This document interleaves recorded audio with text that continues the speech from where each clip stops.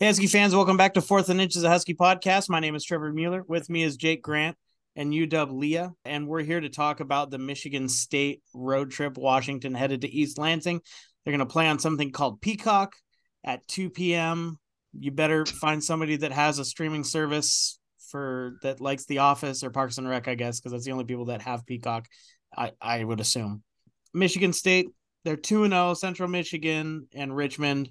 One of the things, Central Michigan, they were only up 10-7 at half. First initial thoughts, Jake, on the matchup with Michigan State. Yeah, we come in as 16-point favorites Yeah. for a reason. I think Washington's a lot better than they are. Offensively, I think we're better. Defensively, I think we're better. Even though I don't think our defense has played great all that year, at least they've been proven-ish versus some actual competition. Yep. Boise State has a decent offense versus what Michigan State's played this year, and our defense looked a heck of a lot better than what Michigan State's defense has against lesser opponents. Um, Overall, I feel really, I don't know. I mean, I feel pretty good going into this game. I feel better than I think I probably should. I don't think we're going to leave any points on the board. Leah. I hope you're right. I was pretty disappointed having gone to the game last Saturday with how I felt like the fire just wasn't there when you compare it to what we saw against Boise State. So, given what Kalen said in the presser after the game, that there was a lot of meat left on the bone, to Trevor's point in the last podcast, I do believe the Huskies are going to be like, listen, we know we did not play our best football on Montlake last week. And what better time to show who we are as a football team than our first big test of the season? I mean, yes, Boise was a huge test, but going on the road, playing in a hostile environment in East Lansing, will be a good test for these kids. And I think hopefully they play well. But I just am not as confident as Jake in this moment.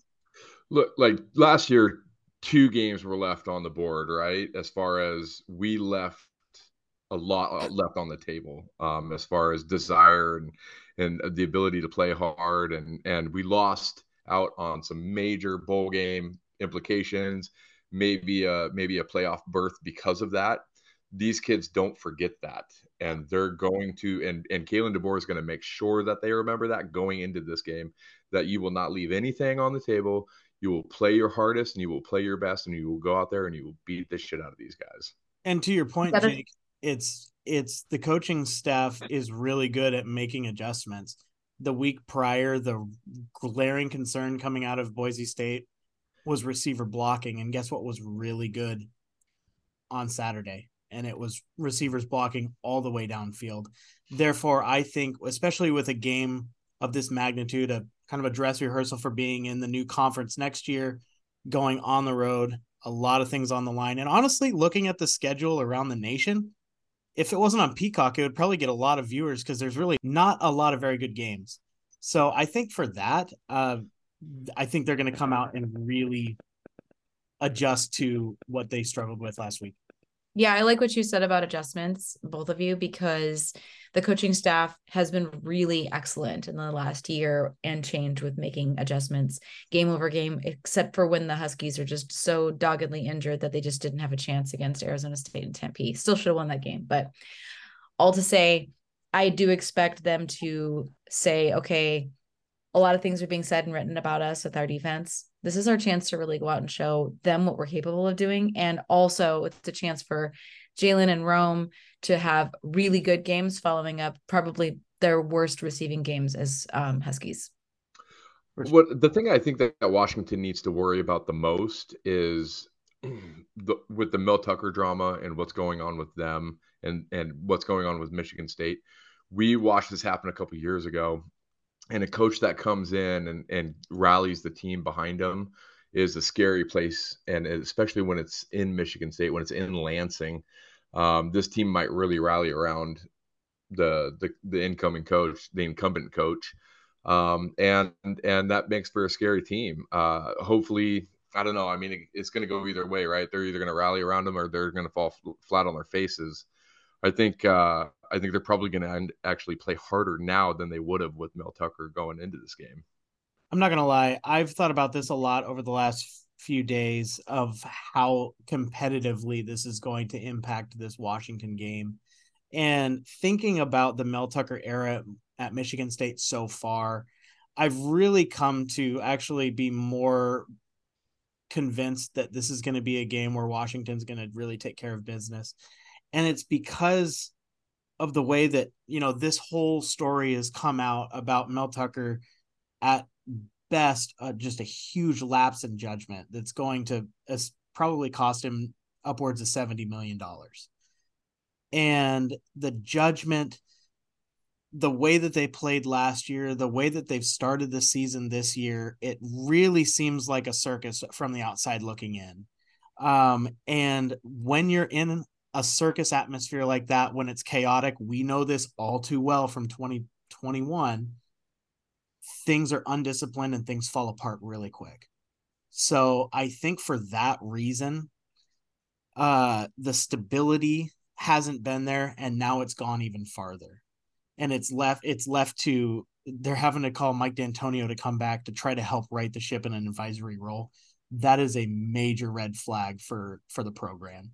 So because of that, he's let his personal life leak into his professional life, where he's compensated a lot of money to think first and foremost about those athletes and that program the most. And that's something he's failed to do even leading up to this point. So if he's not giving it his all there, where the discipline is not there, where they've not played up to what they should be, where they were looking at, that first year when he had some really good transfers and the D'Antonio holdovers, they were looking like they could really compete for the upper echelon of the Big Ten. And now, just a couple of years removed from that, they're middling with Maryland. And I think for that reason, I just don't see how in a week where this culture has been set up that's just not winning football is going to be able to turn a 180 and become a program that's going to be able to be with a team with an offense like Washington. Go ahead, Leah. Yeah, I'm just going to build off of what you just said about like kind of reeling off of what the coaches had done and the impact of what it does to focus on the football team. Anybody remember the game after the slap and Jimmy Lake was essentially put on administrative leave? Wasn't that against Arizona State? Didn't turn out well. We played well for a long time, ended up losing in the fourth quarter, but we were poorly coached for 18 months. So I think it could go kind of the same way where Michigan State, Sparty hangs in for a quarter or so, and then Washington pulls away definitely after the second half. What do you guys think? Yeah, I think, I had mentioned earlier about, an incoming coach, somebody bringing in and rallying the troops, and there's something to be said for that. But while Michigan State is going through this with Mel Tucker and players' minds are elsewhere, Washington is playing Tulsa, and they're preparing for Michigan State, and they're honing in on the things that they need to fix without the outside noise. Yeah, they're being asked about Michigan State, but there's nothing in-house that they have to worry about other than beating them.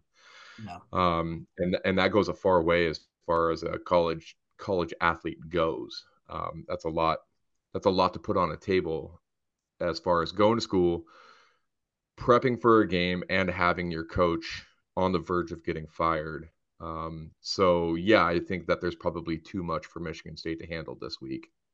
And you have to factor in the fact that, even if he's not necessarily the best coach in the world running the tightest ship or really doing a good job, the roles are shifting underneath these kids' feet, underneath the coach's feet, where guys are having to take on more responsibility and having to turn it around in 6 days and play a game.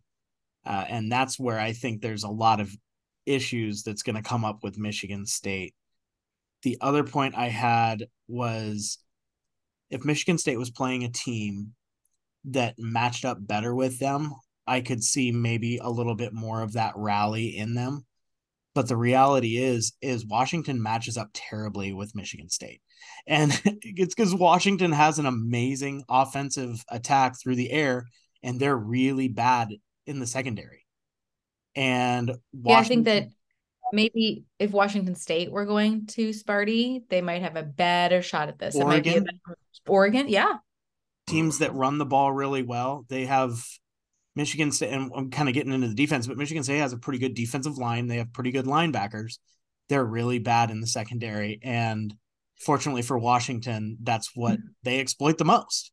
So I don't see a game where Sparty comes out. They could come out enthusiastic, really ready to go. But the reality of the situation is Washington should be able to out scheme, out maneuver, and out athlete them on the outside.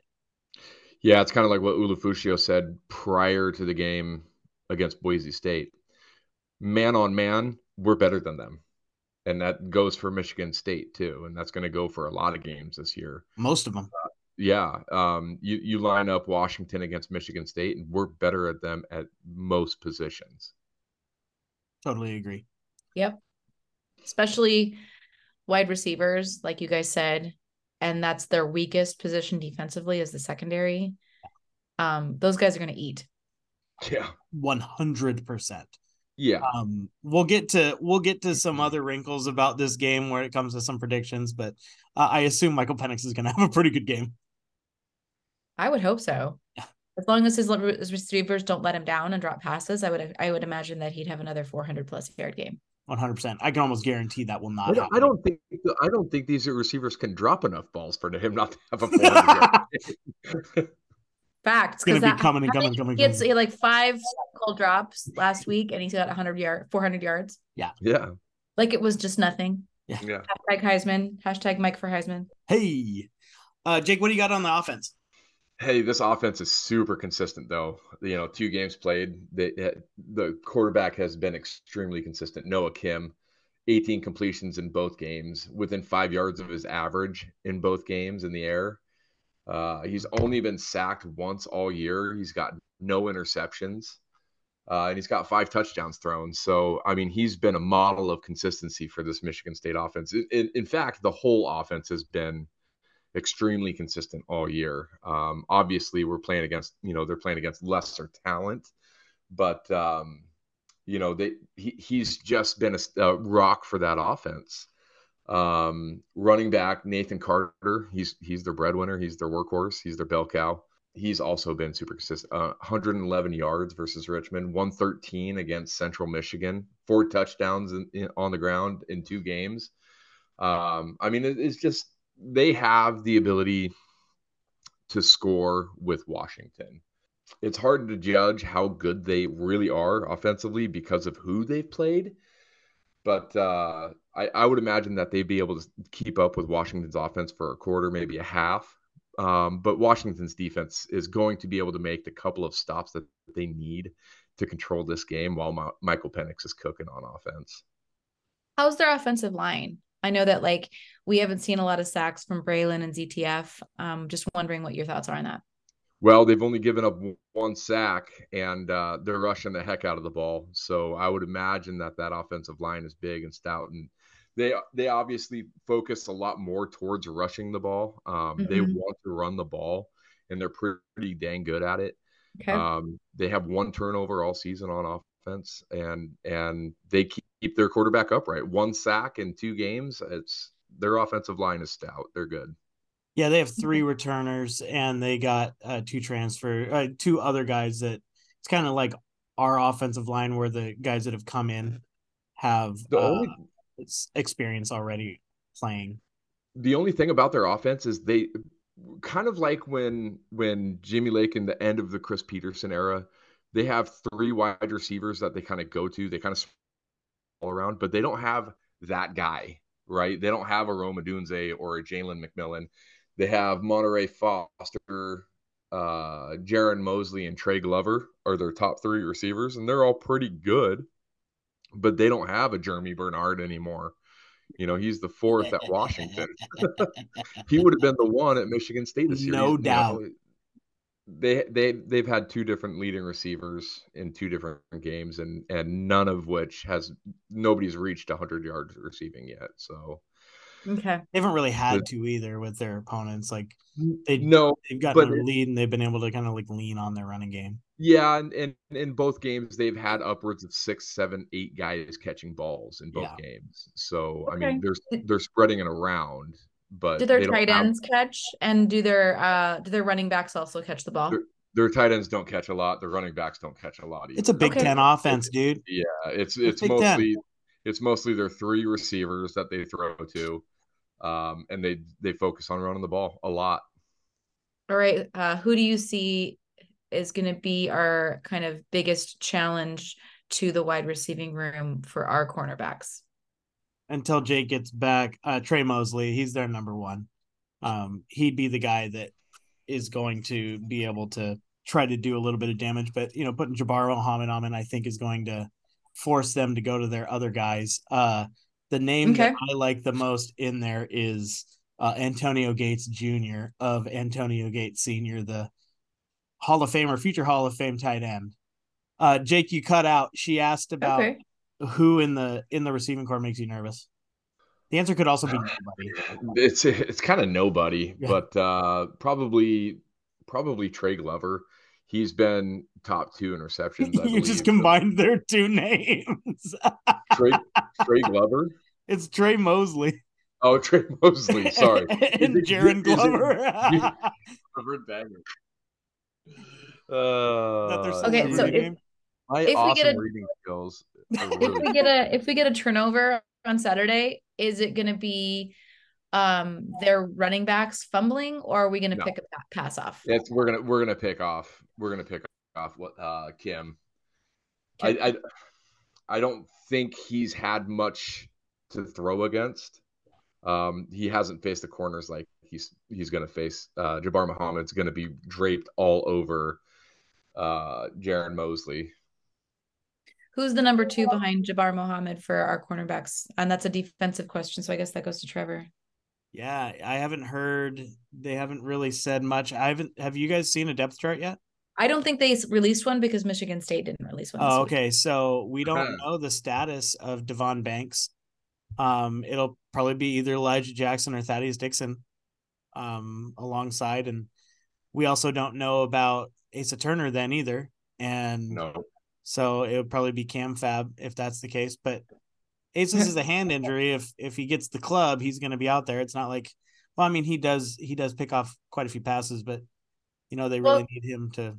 I'm not one to like do all math on you, Mr. Math Teacher, but last time I checked, Cam Fab has 2 interceptions and we've played 2 football games. No, totally. And so he's batting 1,000.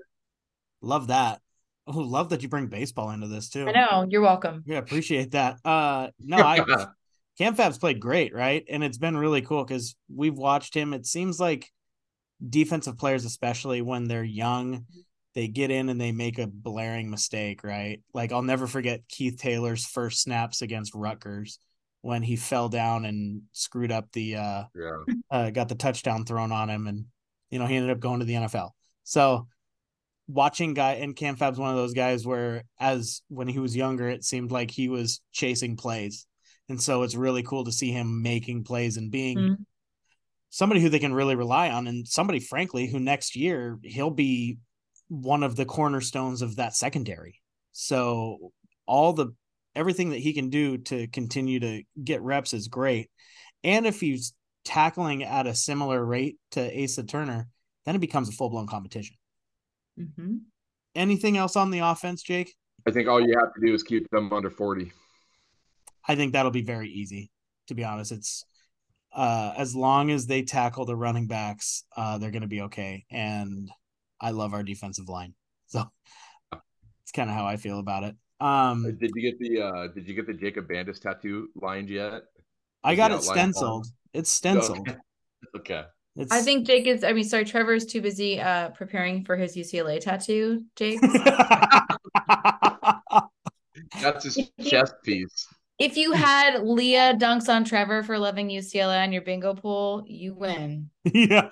It's going to have, across his chest, it's going to be UCLA with Oregon Duck wings going across his shoulders. God. It's going to be How dare you, sir? How dare Trevor, you?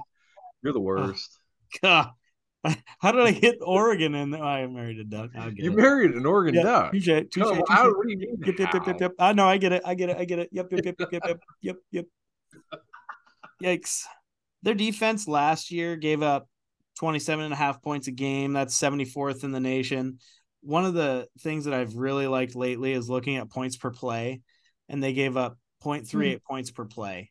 Washington was 10th, a hundredth of a point worse. They were 0.39 points a play. They give up 417 yards a game to UW's 373. Looking at some of the stuff for preseason awards, they only had one player on the defense, one player in general on either the first or second team Big Ten, and that's Cal Halliday. He's a all-conference linebacker who led the conference in tackles last year. So that's one guy to look out for. They get a couple of guys back that were veteran players that were injured last year early. So the linebacking core could actually be pretty good. The defensive line's another one of those that had some injuries to some guys who had played on those really successful teams and now are back and healthy, plus the guys that, got to play last year. So they're pretty deep in their front seven. It's all about their defensive backfield. They were cooked last year. They lost some guys and they didn't retool in a way that you would see most, and I'm going to say it like serious programs do when they're in a bad spot where they would use the transfer portal to upgrade those positions, like Washington did, going out and getting Jabbar Muhammad. They didn't do that. It went unaddressed. So you have younger guys who are moving up and maturing in the system, which would be fine if you were a healthy system, but they're not. So I think that Michael Penix, all the way down the line to Denzel Boston, all four of the tight ends should be really licking their chops to get into this defense and really just wreak havoc in the intermediate to deep routes. So it's going to be all about throwing the ball through the air. That's kind of how I feel about this game. Don't abandon the run, but their defensive line is good and their linebackers should be pretty good. So hit them on the outside and hit them with your arm. I think that's the way that Washington's going to go about winning this game. It kind of resembles that old West Coast football, right? Where Washington can use that short intermediate passing game as kind of a run. I don't think turn the corners into linebackers where they got to make plays around the line of scrimmage. Thank you. Yeah, no, exactly. As much as, we just talked about this against week one. I was complaining about Ryan Grubb with those quick passes out to Jalen McMillan getting blown up. If you can make those plays work for you and get the ball in the receiver's hands quickly and make those guys miss, I think that you have the ability to. I don't think that you're inept to run the ball the classic way against Michigan State. I think you have to get creative. And getting the ball in the air quick to your receivers is the way to do it. And I think that those guys are better in the open field anyways. What do you think of our offensive line versus their defensive line? Pass protection wise, they're going to be just fine. It's a good defensive line, but our offensive line is a strength of our team. So I'm really not worried about it in that sense. If we were forced to run the ball, which we, again, like Jake just talked about, Ryan Grubb can scheme around that. I think that you're going to see them try to get the ball out early to start the game and really try to loosen them up. But this offensive line is, until we get to quality teams in the Big Ten or the SEC, there's no defensive line that's really going to scare me, especially in pass protection with this group. Is that too confident? It's a little confident. It's more confident than I'm used to hearing from you, Trevor. But you are a Duke, so I guess I'm not surprised. In terms of what we're going to see on the field at Michigan State, I know there's some stuff on the paper this week that's talking about a potential for slick field. I don't know what Michigan State is doing, if they're doing this intentionally or if it's just their grass prep, but Washington historically has not played well on natural grass. We can see that from Stanford. I know you and Trevor have gone to Stanford. Huskies usually play very poorly there. Also, the Rose Bowl, don't play well there either. So our record on the grass is not good. they might have slickened it. What do you think is going to be the effect for our receivers, if any at all, and how do you game plan for that? Yeah, history shows in football that grass kills speed. Um, Michigan State would be extremely smart to slicken the field with how fast our wide receivers are, especially Jalen McMillan. I think straight line speed, Jalen McMillan is a top 3 guy in the nation. Once he gets going, there's nobody that's going to catch him. When that's almost crossing a boundary, right? How your moral compass, what does it say is too far? Michigan State's probably, their moral compass probably is saying that slickening the field is probably fine. I don't know if I would go to those lengths. I would probably, and when we say slickening the field, I mean we mean watered down, right? It's a little bit extra water, makes the grass slippery, and it makes those cleats a little bit, you got to go in and get longer cleats, which slows you down naturally. And any little bit in sports is going to help you. We hear it all the time. It's a game of inches. And if you can slow those guys down, from a 4.3 speed to a 4.4, 4.5 speed, it's going to help you, and you're going to make those tackles that you weren't making previously. What does your moral compass say about slicking a field for faster teams than yours? If I'm gonna win, I want to win because I played better, because I'm the better team. I don't Yeah. want, I mean, like if it's raining and I can't control things, then fine. But I'm not going to be artificially making the grass any certain way to gain advantage when I know that I'm an inferior football team.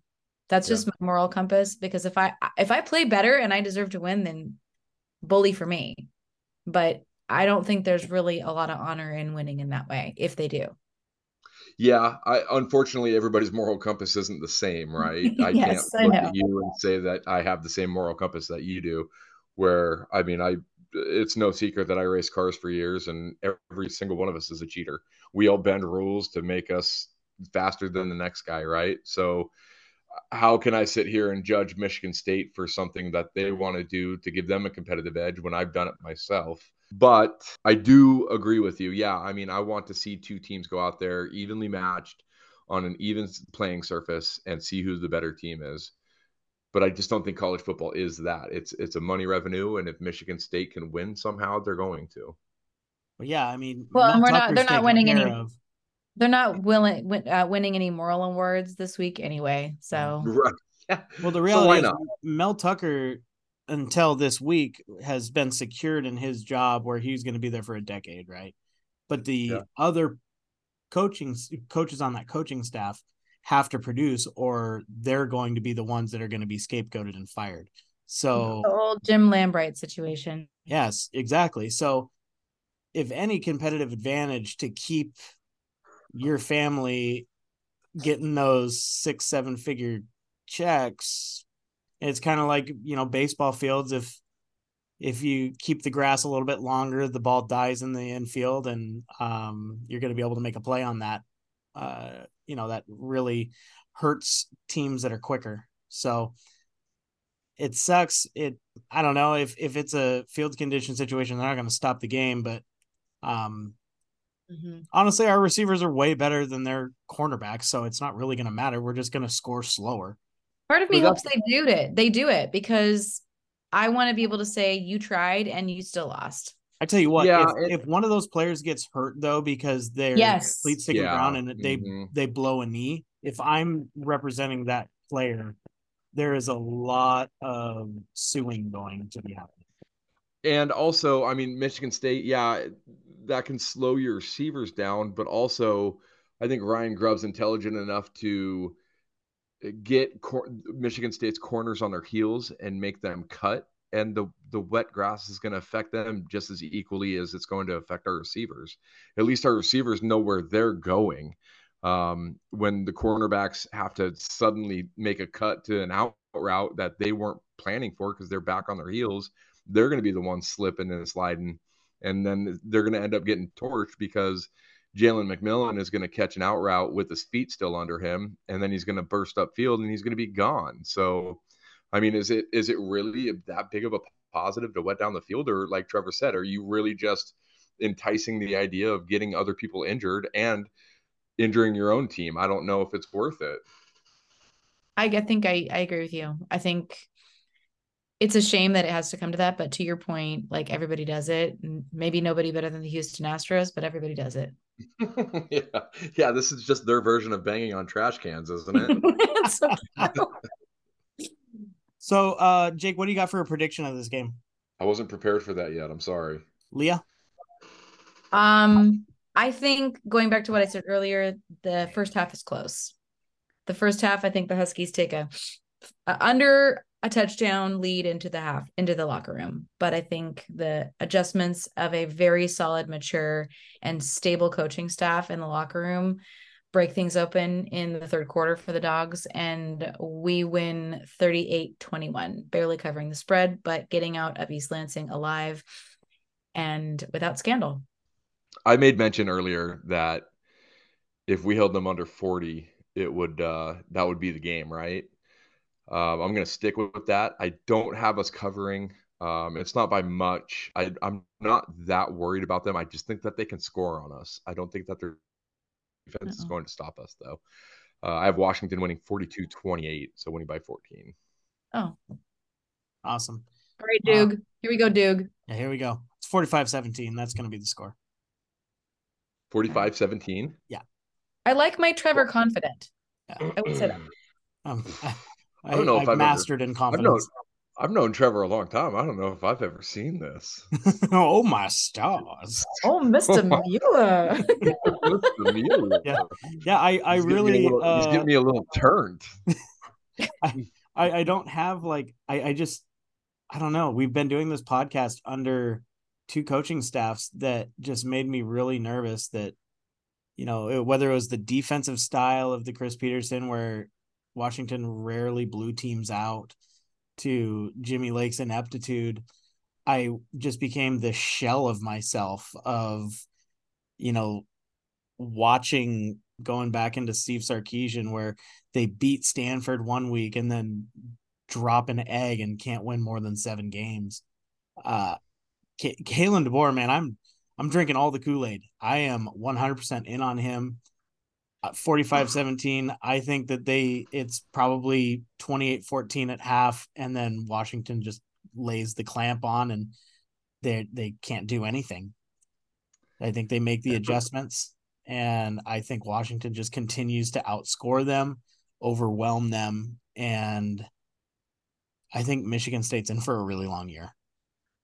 That's a really big spread you got there. It's a bold move, Cotton. See if it works out. He won't be able to see very well.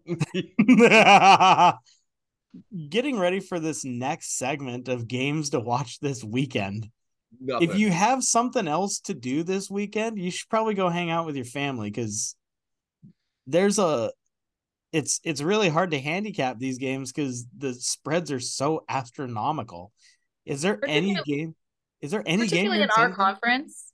Oh my God, if there even is a spread, because we're playing so many schools that are outside of that. Trevor, all we do is win in this conference. We are the best conference in the country this year, in the swan song of the Pac-12. Conference of Champions. Conference of Champions, darn right. And I mean, I'm just looking up and down right now. There's not a whole lot going on, even in the top 25. And be honest. I will say, you know, Texas is hosting Wyoming. That was going to be mine. Oh, nice. Yeah. They're 30-point favorites. And if I've said it once, I've said it a million times. If I know Steve Sarkisian, and I think I do, this might be a game that they won't cover and might be closer than expected. What say you, Jake? Well, and to kind of go on top of that Wyoming pick, they've played two relatively decent teams, Texas Tech in Wyoming, and beat Texas Tech in 2 overtime, I believe. That was a good game. Wyoming's been playing really well this year. So if I'm going to the casino, I'm putting money on Wyoming to cover. The other game is the closest game I could actually find is New Mexico State. It's That's kind of Wow. what In the bottom of the I know. barrel, aren't we? That's all we have to choose from. I know. I'm not complaining. I'm just saying. New Mexico is the center of the college football universe, huh? Yeah, there's not a lot going on, like you said. Kansas State is a 4-point favorite at Missouri, Yeah. so I'd say maybe that game would be my pick of the week. I'm only watching one game this weekend. That's it. I That's mean, what it sounds like, dude. Where's game day gonna be? Feel like I know where it's going to be next week, though. I do as well. Jake, I thank you for looking that up. While you guys do that, you guys missed the most important game of all, and it's North Carolina Central headed to the Rose Bowl to play UCLA and my Bruins. Wow. Now they're your Bruins? Just kidding. The one that I guess I'm not excited about anything outside of our game because I like watching my team play, but the one game that I guess would be worth watching, and I'm wondering if this is where game day is just because of the teams that are in it, is Georgia hosting South Carolina. And I know it's a 27.5 point game, but I mean, Spencer Rattler's in it, and he's somebody that people know. Yeah. But outside of that, not a lot of Tennessee, Florida. you want to know what game day is going to? Don't say Colorado State. Colorado State. Stop it, really? They're going to see Prime. There's no way that it's in Eugene next week then. There's no way. Yeah, they won't do it. That's a huge missed opportunity because I would agree with you. Those fans in Eugene are going to be so jacked for that game. It's going to be such an amazing environment for Prime to come in. And they're going to both be 3-0. What do you mean that they're not going to go to Oregon, Colorado next weekend? Because they're not going to do Colorado 2 weeks in a row. Oh, I bet you they do. If Coach Prime and Shedeur come out here throwing the ball all over the football, and they have a top 15 versus top 15 seed next weekend with Coach Prime, they're gonna keep going there. I would respectfully disagree. I think that their history of not doing that is real strong. So they have next week they have the opportunity of UCLA Utah, which would be a top 25 matchup.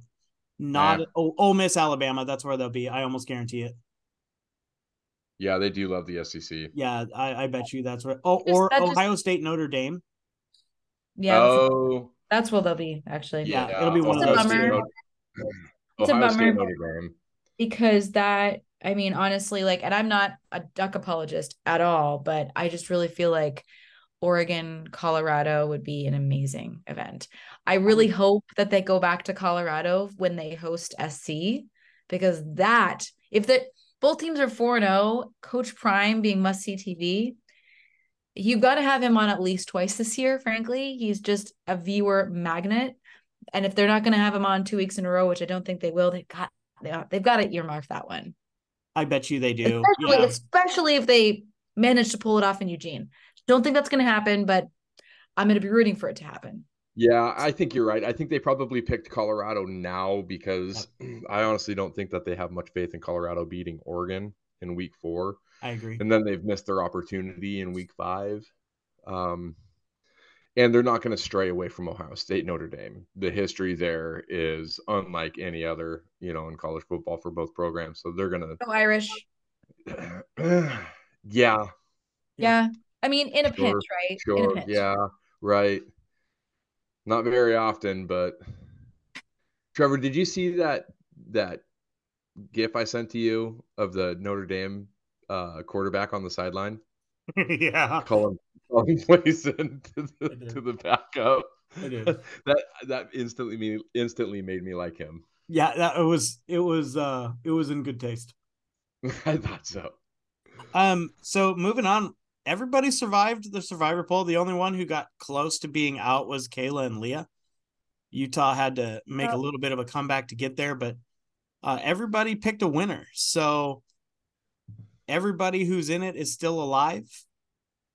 I've gotten a bunch of text messages and direct messages from people who have their picks locked in. I think many of us are also going to have the same few programs. So far, it's been a consensus on the messages that I've gotten. Who do you guys have, Leah? I got Stanford. Yeah, so do I. Yep, so do I. Trying to get him out, knock him Yeah, out. As of right I now, think 100% of people have Stanford. I think that's the only game you could go down Stanford's list the rest of the season and feel comfortable picking that Yep, I don't game. feel So, comfortable picking Arizona State in any game. I also agree with that. yeah. I agree. I agree with that. I do. You have less comfort picking Arizona State more than Stanford. This week, yeah, I mean, since ASU's playing Fresno, yeah, I have less confidence. True to form, Arizona State's going to be the team that screws over the Huskies in our polls, if not on the football field. Yeah. Looking Yeah. at Arizona State, they have a brutal schedule. Fresno State this week, then they host USC, head to Cal, maybe circle that one, but that might be a win for Cal as well. Then they host Colorado, have Washington come to town, go to Washington, host Washington State, go to Utah and UCLA, and then finish the season out with Oregon and Arizona. Oh, they have over under 1.5 more wins on their schedule. Yep. Under. I still think Kenny Dillingham's the right guy. I think so too. I think he's really positive and he's an ASU guy. And you always like to see guys who just love 100%. their institution and really do their best coaching for where they want to be. And you're seeing that with him.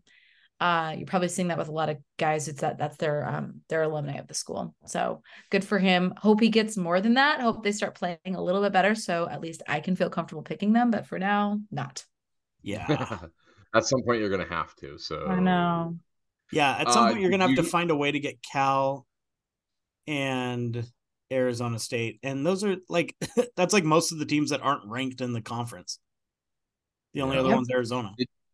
Did you see the nation's like toughest schedules, the top 10 toughest schedules remaining? It's absolutely littered with Pac-12, and it's all because of the Pac-12 attrition. It's Oregon, it's Colorado, it's Washington, it's USC, and it's who else was there? Probably Washington Utah. State. Yeah, and Utah. Yeah, they all play each other. It's all Pac-12. It's all Pac-12 left in nation's toughest schedules because they're all ranked and they all play each other. And the nation's like, yeah. They're just. Well, I think like teams like USC, Oregon, their schedule got tougher because Colorado's all of a sudden not a patsy. You're right.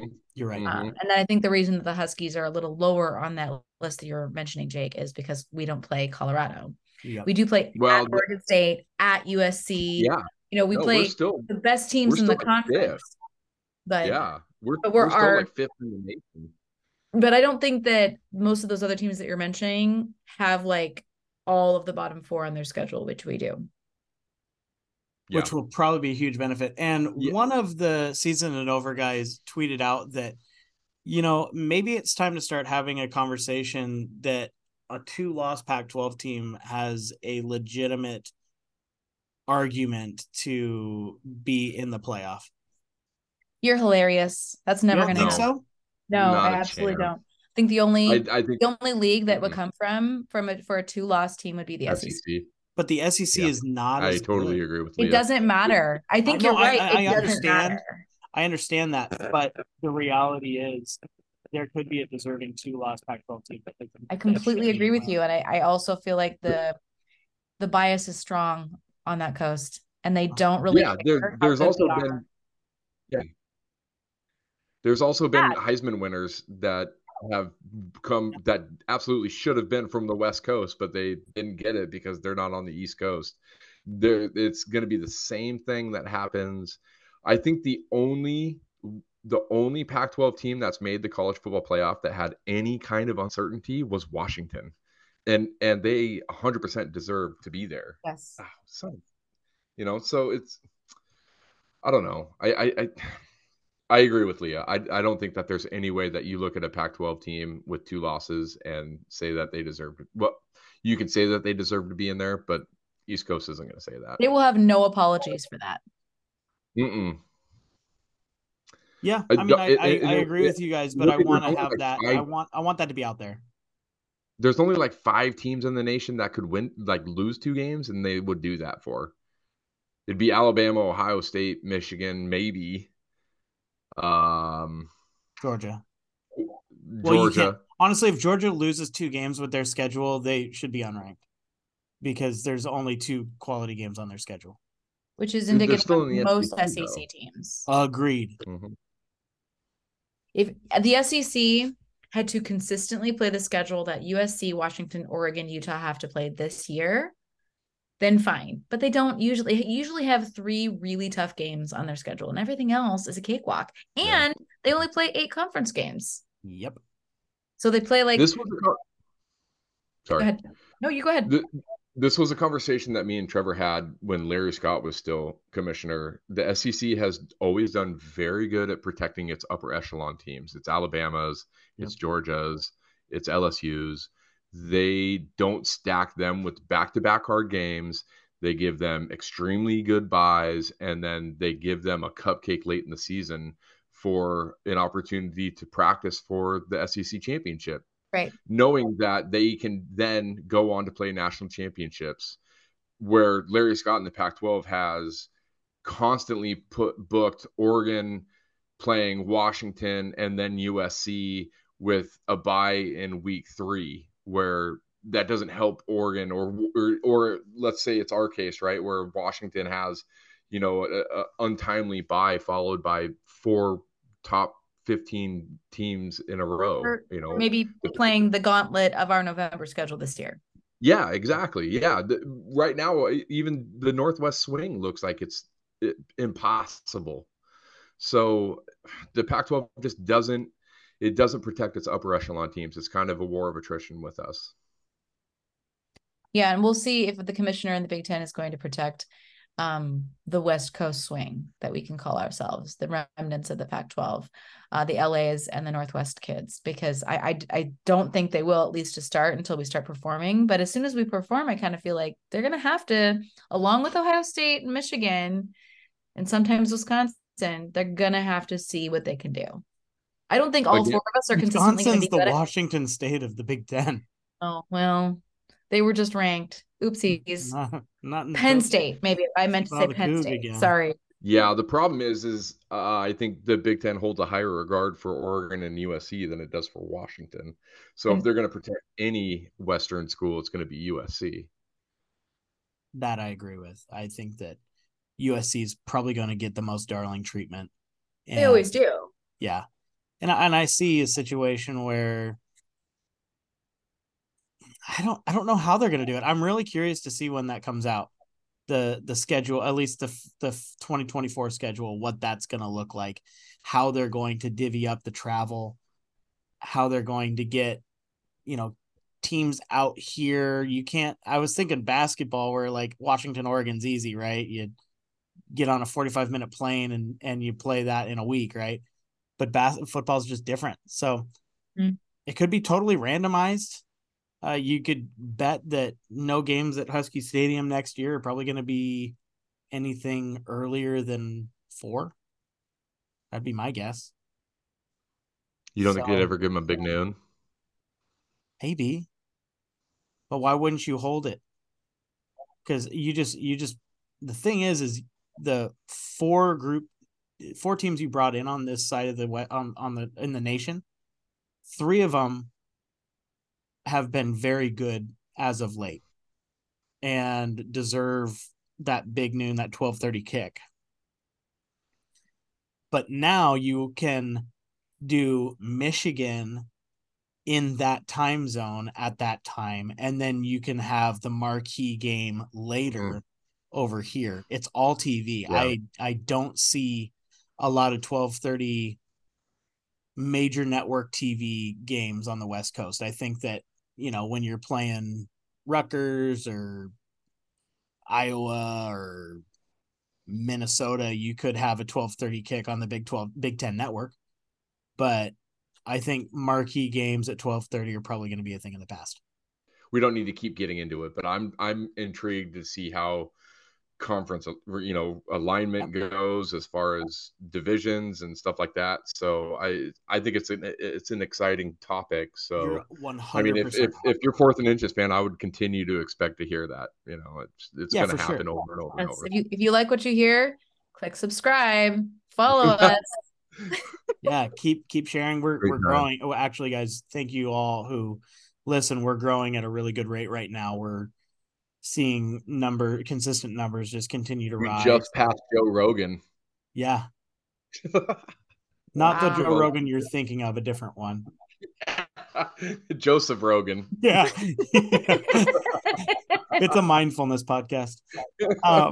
But it is exciting, right? Like we're going into a whole new world next year, right? Where it's sad that the teams that we usually cover aren't going to be the teams that we cover all the time anymore. But what an exciting time where we get to like play games in the Midwest, have those Midwestern teams that you usually only see around bowl season. That's going to feel like a treat for probably a decade for us who have been watching college football for 20 years, right? Mm-hmm. It's like bowl games all the time. Also just feel legitimized with the way the kind of football that we play. And now that we're going to be in a big conference that's both athletically and academically strong, we're going to be able to have a name for ourselves because we're going to be playing a lot of big teams that folks nationally respect. And if we beat them, then hopefully by the transitive property, we will be respected too. Yep. Well, I'm excited. The dress rehearsal for Michigan State getting into this conference is going to be fun. I think it's going to be a blowout. These two are cowards. So for Trevor Mueller, UW Leah, Jake Grant, go Dogs. Go Dogs. Go Dogs. Spank Sparty.